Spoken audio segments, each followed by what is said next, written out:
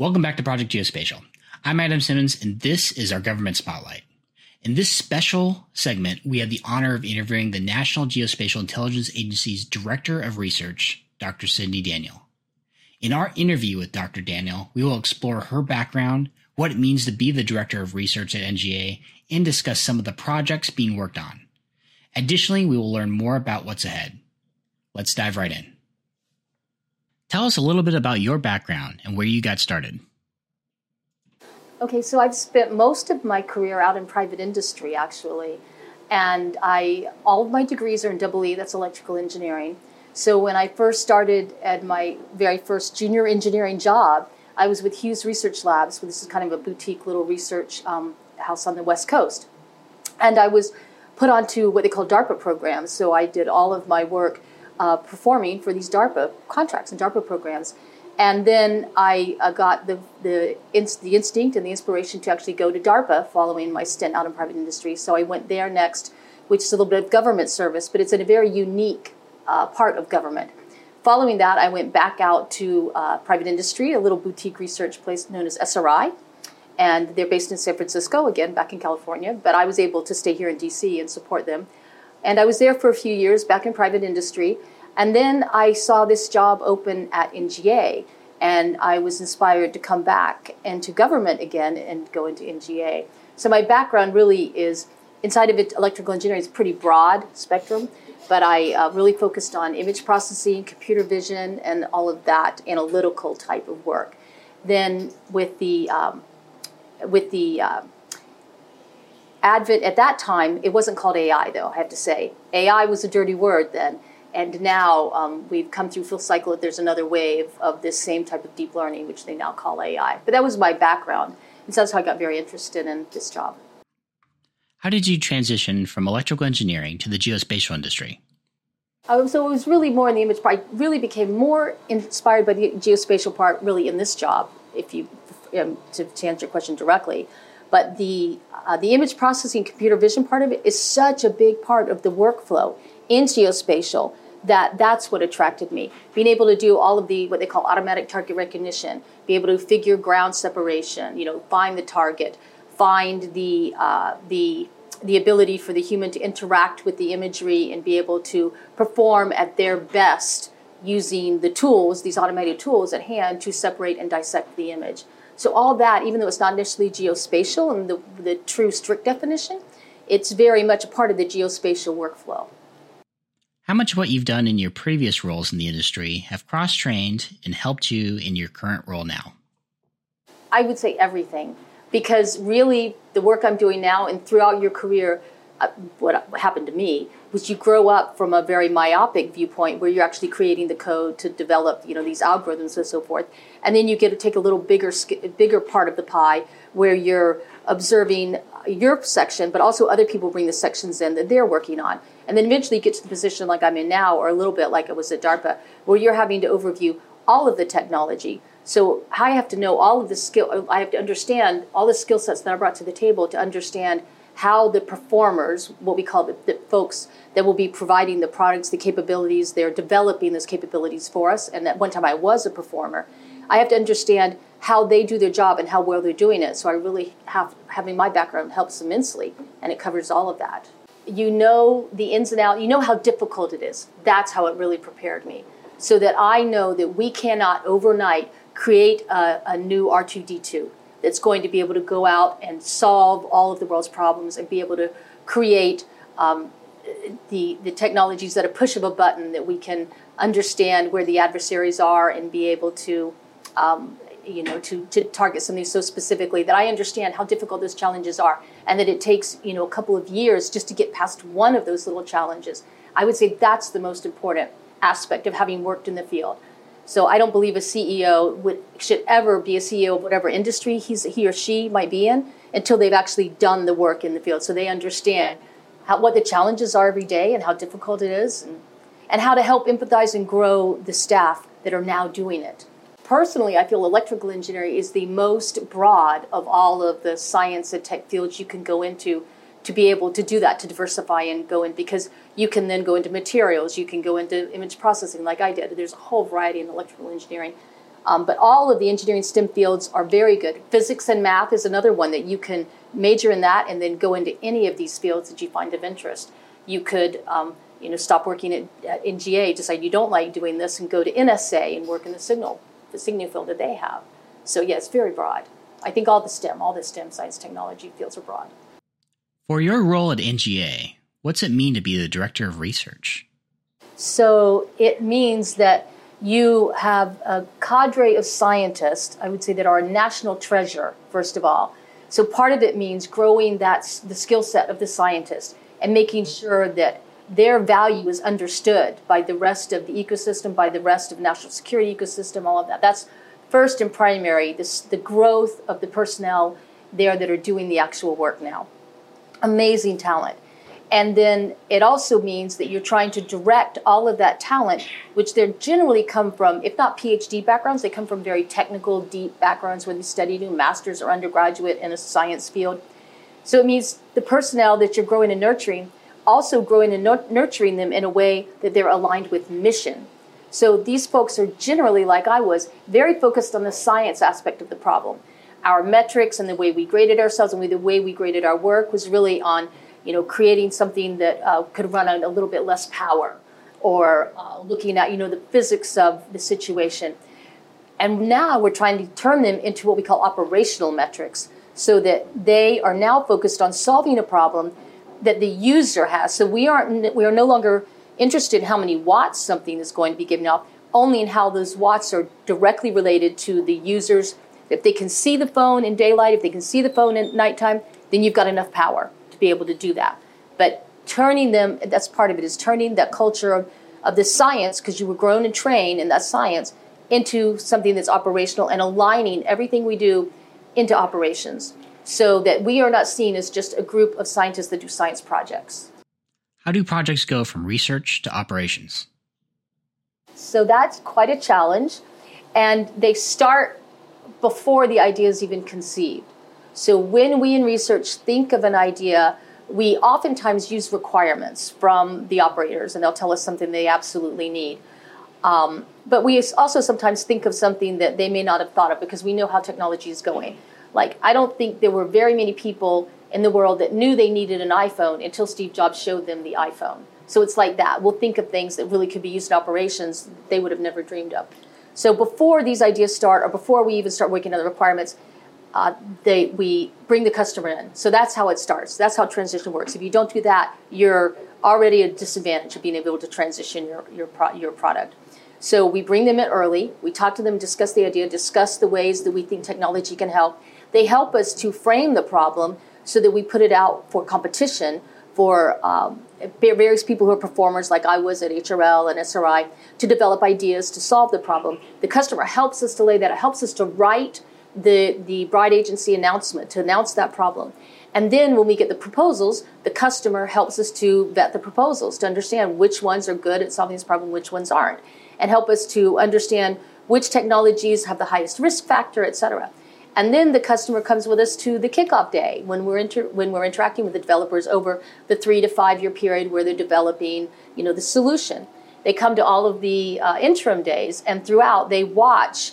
And we, as a contact sport, I would say transition, we are constantly working with them to understand the use case, which changes over the time the technology is being developed, and also to understand the technology, how it can change to go with their new use case. So it's, again, context stored. There's a lot of iterations all through those years where we're developing the product. And then finally, at that point, you hope you've kept them, lockstep with you, with arms wrapped around your idea. And at that point, you pull out the transition technology agreement that I failed to mention, but you have them sign back early in the days of the project. It doesn't have to be signed on day one, but it has to be signed somewhere in the first year. And otherwise, we won't do the work. And this technology transfer agreement allows you to veto and say, oh, we don't need this anymore, but you have to, keep us informed. But if the product becomes available and ready, what it does is it commits you, the user, the owner of the product, to put in money to help what they call the valley of death, or sometimes we call the ditch of despair, when the product is in beta test form, but it's not quite into the final state where you can shoot it and it still works. So, which is the first thing an operator will do when they take out your product to the field. They'll shoot it and see if it still works. So that stage in between beta and operations, we expect commitment from the user to put in money. That was a long answer to your question, but the technology transfer agreement is of utmost importance. And at the end, you pull that out and you pass it on. While in your role as Director of Research, what are the biggest struggles, challenges, or stereotypes that you fight? To the stereotypes, I will say something akin to what earlier I mentioned, that we're doing science projects, which is absolutely 100% not true. But a challenge is being able to communicate, being able to message what we're really doing into terms that the user, the customer, the layman, the public can understand and not think that we're doing science projects. So it's a challenge with the messaging all the time. So to counter that, we are trying to open our doors more to be able to let the public in and understand what we do. So recently we had an open house this last summer where we displayed rather, showed off all of the great work we had done both in a classified and unclassified setting. So it was not open to the public. But what it was open to were all of our partners across the government, because we're really looking for a whole of government response, a whole of government answer, not to be siloed off into our individual agencies. So we had an open house for that. We had an open house for our oversight. The staffers, congressional staffers came in to see all of the work we're doing. And that's to counter one of our biggest challenges is that messaging, that it's difficult because it's such a usually complicated subject for most people who haven't studied science. They need to be walked through it in a very simple manner, something that they can understand. So I would say that's more challenging than you might think. The second is the transition. And this also gets to the stereotype that we're doing science, but we're not. We're studying something with a metric of working in operations. The transition part is very challenging. I will say resources are challenging in the sense that they vacillate. They go up, they come down, they go, we just need something steady. So that's a problem in the science field. Right now, there's a big push and there's a lot of money in climate change. The next administration, there won't be. Maybe that's a bad example, but oftentimes science goes in spurts. It's all AI, then AI doesn't work, and then back and forth. And then the last challenge I would say is gathering talent in both cases, in the performers and in talent to work. So the talent to work for us, we have opened up several new hiring authorities that we can use so that you don't have to come in to be a government cadre. You can come in as a highly qualified expert under some special hiring authorities that we have now. You can come as an interdepartmental government agent, which is the IPA program. So the HQE program, the IPA program, we're looking to hire experts in both of those. And like I said, you don't have to be in the long-term government cadre to do that. And they also can help you. They help a little bit with the salaries that we can't always match for private industry. And those two vehicles. And then also we have visiting scientists. You can come in your postdoc work or as a faculty member and spend some time in research. So we can groom talent that way.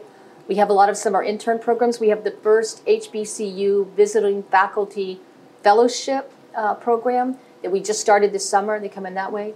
And lastly, to the talent is the talent to perform the workforce and the develop, because a lot of times government agencies are myopic in that they tend to work with the same people they may have worked with before. They only work with large industry. So we have many vehicles where we're trying to even the playing field, open up competition to everyone. That's our best tool to sustain national security, is get that competition with all that talent. Can you describe some of the public-facing contributions NGA Research has worked on or is currently working on? So we do, as you know, a lot of classified work, but approximately 1/3 of our portfolio really is unclassified and very interesting work for things like climate change and other economic security issues that we have at hand. So one that I really like is a tool that's like a Where's Waldo tool. And so we have so many images on the internet, billions of images, right? And many times they have header information which tells you where it was taken, the date stamp, and all of that. So you can find the location of the image. But people who are trying to hide themselves don't put all of that on the image, they strip it out. So it's an image, and it may be just somebody sitting by a rock and a tree, and there's a mountain in the background. Where was that picture taken? So we have the ability to take any image and within very quickly, just a couple of hours, determine where in the entire world that image was taken. So we call it Where's Waldo. So that's a pretty nice tool that we have. We have tools that help with HADAR, which I should say is humanitarian aid and its assistance and disaster relief, right? Humanitarian assistance and disaster relief. Almost forgot the acronym. So we work with that in terms of something with what we call bathymetry, the coastal line, with the depth of the water along the coastal line. So when you have a large storm, that changes very rapidly. Dirt piles up and the sandbars shift and things change. So the ships that may have come into port, they know how to navigate into port under regular circumstances. Hurricane Ian hits the next day. How do you navigate to port? So we have we have a tool that can use remote sensing to be able to determine the new lay of the land, so to speak, underneath the water. So ships can maneuver now in the next day to get into port, which they used to not be able to. So we have these humanitarian assistance tools. We also, the gravitational model was created by NGA. Many people don't know that. But the phone that you have that carries around has your compass and has the maps on the phone and can provide also your GPS when you're trying to navigate where you are. That gravity model was designed by NGA in conjunction with Ohio State University and NASA. So we put that together, and it's one of the responsibilities of NGA on a day-to-day basis. And they use it now in the commercial phones. Can you go into detail what the gravity model is and why it's so important? So it helps to understand, it's called what they call positioning, navigation, and timing, or what in the industry we call P&T. So to understand your location on Earth, you need a reference model. So the gravitational model is a model that covers the entire Earth, and it provides the reference, your frame of reference for where you are in space. And that's how it can give you directions to go to the coffee house that you want to go to. Because if it doesn't know where you are in space, it can't provide those directions. Your phone, the map on your phone, Siri. So that algorithm is first checking with the gravity model to understand where you are in space, and then it knows from its maps where the coffee house is, and then it provides you those directions. What are you doing with AI and ML as it relates to maritime bathymetry? So AI and ML is a big part of the bathymetry measurements to be able to understand the coastal variations of the seabed. But we also use it as something for navigation. We call it SMAPS. I've actually forgotten what that stands for. But SMAPS is a program that was recently transitioned that it uses AI/ML in terms of what we call natural language processing. So it's not using it for image processing or computer vision, but it's using it to take when mariners at sea, they'll send in a narrative of what's happening. So it's almost like open source, the way they're sending in all these reports to our analysts. And our analysts have to take the reports and provide safe navigation for the rest of the mariners. If they run into an outcropping of rock or a disaster of some sort, or man overboard, that report comes in and this all gets disseminated out for safety navigation as a whole. So our natural language processing is based on AI and ML techniques that takes this unstructured text that comes in to the analyst, lots and lots of text and data. It's like reading an entire newspaper article, right? And what they used to have to do is read all the text, summarize it into a headline, and that was done by a human analyst. So, and then they had to leave lots and lots of data on the floor, and sometimes we weren't providing the navigation that was needed to be provided because of that. They couldn't do it all. So our natural language processing takes that data and not truncates it, but it divides it up into what's called to structured text, from unstructured text to structured text, which is effectively a newspaper article into a headline. And we do that now through automation. So when the analyst gets now all these headlines, it's much easier for the analyst to send out where the events are and where the hazards are that need to be watched for.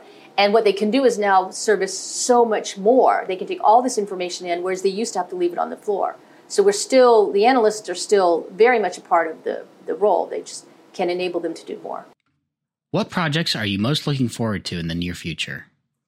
Public facing in terms of science, we're really looking into using more open source. It's called OSINT, Open Source Intelligence. So it's anything that resides on a Twitter feed, on foreign newspapers, all that kind of open source intelligence. We're looking to incorporate that more and be able to design solutions and solve problems, potentially with only open source information. And we're looking forward to the challenge. We've done this once in a prototype beta test, but I'm looking forward to growing it to more to scale. And that is taking commercial data and feeding it in along with our government, high resolution, very high fidelity information from the government side, and combining that with commercial data, putting it through some of the government enterprise pipes that we have and directly out to a user. And we've done that in a very short time frame so far as a prototype that we show that. But bringing that to scale is I'm looking forward to that. Those are both two good, interesting products. And a lot of what we do in research really is not just solving the prototype, but it's bringing things to scale. Like, I'll just go a quick example. When a warfighter's out in the middle of a field and he wants to know where is the nearest source of fresh water, he should be able to look on his iPhone, swipe a credit card or something, and plug in the question, and then voila, it shows on his maps where the nearest source of fresh water is.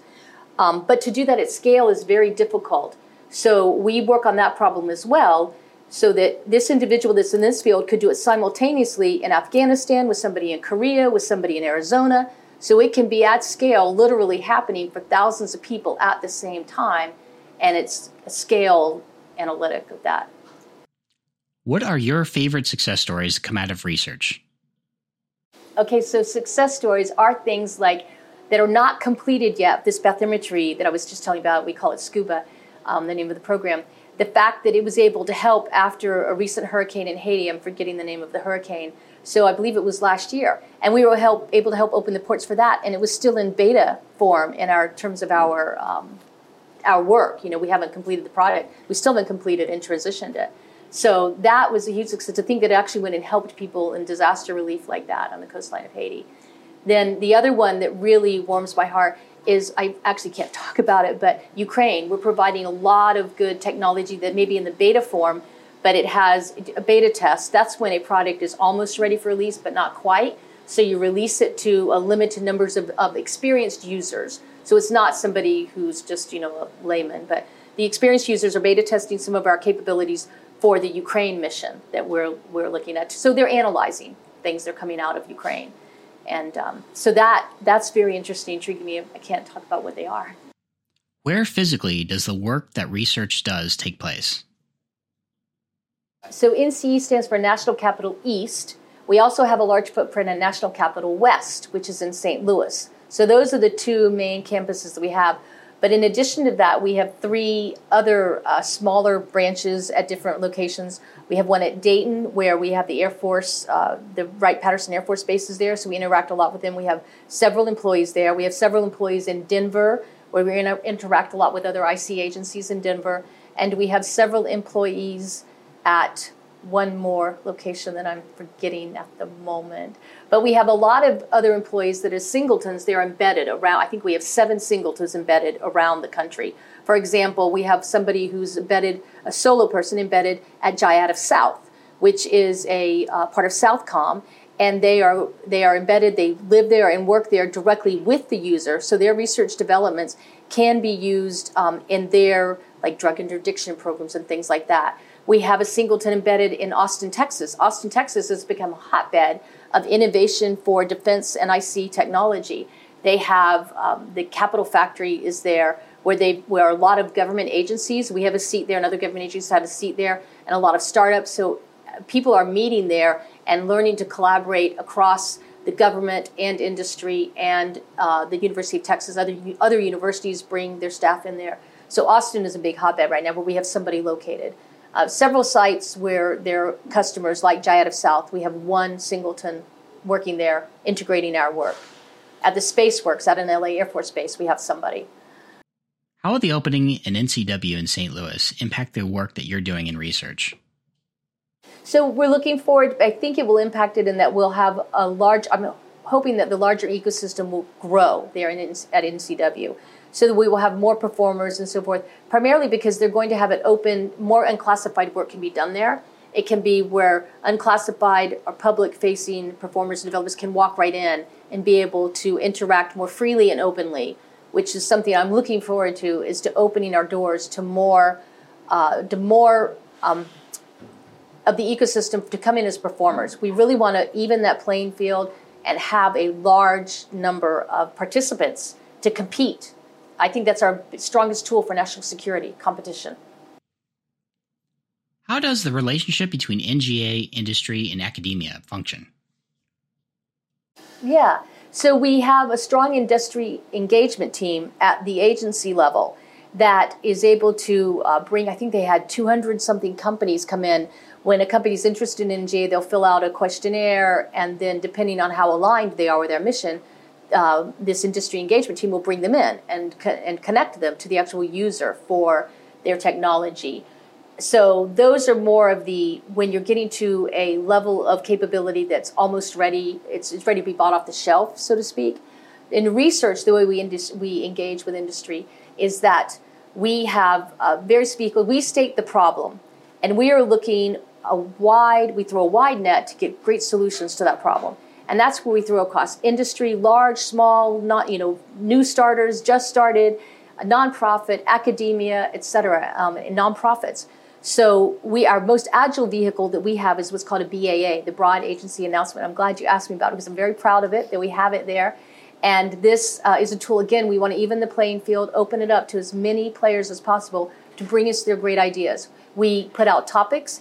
Sometimes of the year we run what's called an open topic, where you just have an idea that you don't know if it's a match or not. You can submit, and we have other specialized times of the year we have specialized unique topics that people can apply to. One of the recent unique topics was on what we call geocog, and that was exploring the cognition of an analyst as they're interacting with the tools for their workflow. So again, it needs to be that symbiotic relationship between the machine and the analyst. So that program is looking specifically at that. That's closed, but we had some great proposals we would have never heard of if we had been looking at the folks that we were familiar with. So we got that through the BA, Broad Agency Announcement. Another great vehicle, we are the only IC agency to use the SBIR program, which is a Small Business Innovation Research. So we use the SBIR program quite deftly, I would say, to start new programs, and it's a great tool. So small businesses can apply to that. We have grants for academia or nonprofits. We do transactions that can be regulated by government, which many people like. The larger industry, they're used to that. But many of the new companies don't like that. They want to be able to do what's called other transactions. So that's much easier for a startup or a commercial company that doesn't have all the experience from government. So we're just so wide open now with the ability to reach people. And then finally, we don't run money through these, but we have tools that you can do prior to getting working on a contract, called a CRADA, a Cooperative Research and Development Agreement, if I've got that right. Thank you. So the CRADA is between government and another entity like a university or a company. And there we set up where we deliver information to the team in a very unique topic, where we're giving like data or explaining the problem that we have in this one topic. And then they may take that data and work with it and try to use their own techniques on that data. So the CRADA, there's not a money sharing, but it's a nice cooperative arrangement to start to learn and understand the government's problems. We also have EPAs, which are the Educational Partnership Agreement. Those are more suited if you're only academic. And I think I mentioned grants for academia. So those are the primary tools we use to work with industry. What I'm really looking forward to is when we can hold an industry open house. We're hoping in a year we could do that. We held the open house for the full government, and we'd like to be able to do that in classified only and have performers come in and see that. What is your vision for research in the next year and in the next 5 years? All right, so in the next year, I would really like to be able to have more of the spotlight on research in terms of of understanding our mission, understanding what we do, that we are not doing just science projects. So get the word out that we want business from all of these new, novel, innovative performers, that we want to work with you, and that we're here to serve mission and operations. So that's our marching for the next year to get that. Within 5 years, be able to grow it in such a way that we're really partnering purposefully with all of these entities that we can partner with, to include international, which I haven't mentioned yet today. But international is a big factor that we can leverage in all the work we do. So within 5 years, be able to partner purposely, be able to compete agilely and easily. Now, not everybody's familiar with it, but to make it more of an everyday thing that people are used to proposing to us and working with us directly. What's also very important to the future of research is that we grow the scientists. So It's a national treasure, what we have at NGA. So I want to make a big shout out to all the scientists at NGA and all of the just support staff that we have as well, not just the scientists, but everybody who makes it happen. We have technical offices, we have a mission support office. And I just want them to shine and everybody to realize what a national treasure it is that we have these scientists, to have them be able to support the rest of the whole of government. Like I said, not to just work on our own, but to be able to leverage government as a whole. And these scientists are amazing and fantastic. So the 5-year stretch goal would be to have more of their work outside of just NGA, but inculcated throughout the whole ecosystem. How is NGA handling the training gaps, knowledge lost as critical personnel retire or transition out to other opportunities? How is research helping to seed the skill sets for tomorrow? We do have the vehicles that I mentioned called an IPA or an HQE, where we can hire on term. So we can bring somebody in for just a year or two to work these problems, because the people that you're mentioning are in high demand. They're very unique skill sets. They may not always work at the government salary, all of those things. So this is one avenue to use, are those vehicles that will help attract them. And part of the attraction is they only have to do it for a year or two, because they may want to go and do something else with their lives as well.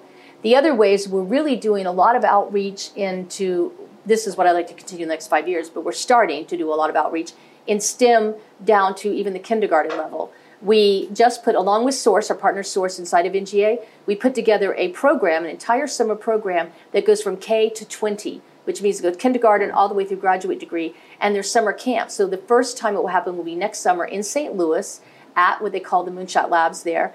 But that's the real answer to the question and long-term strategy for NGA. And research is right in the heart of it, along with SOURCE, to grow this cadre. Dr. Daniel, thank you for your time helping us learn more about you and NGA research. It was incredibly insightful. For those watching, feel free to like, share, and subscribe, and don't hesitate to send us any questions or comments. We'll see you next time.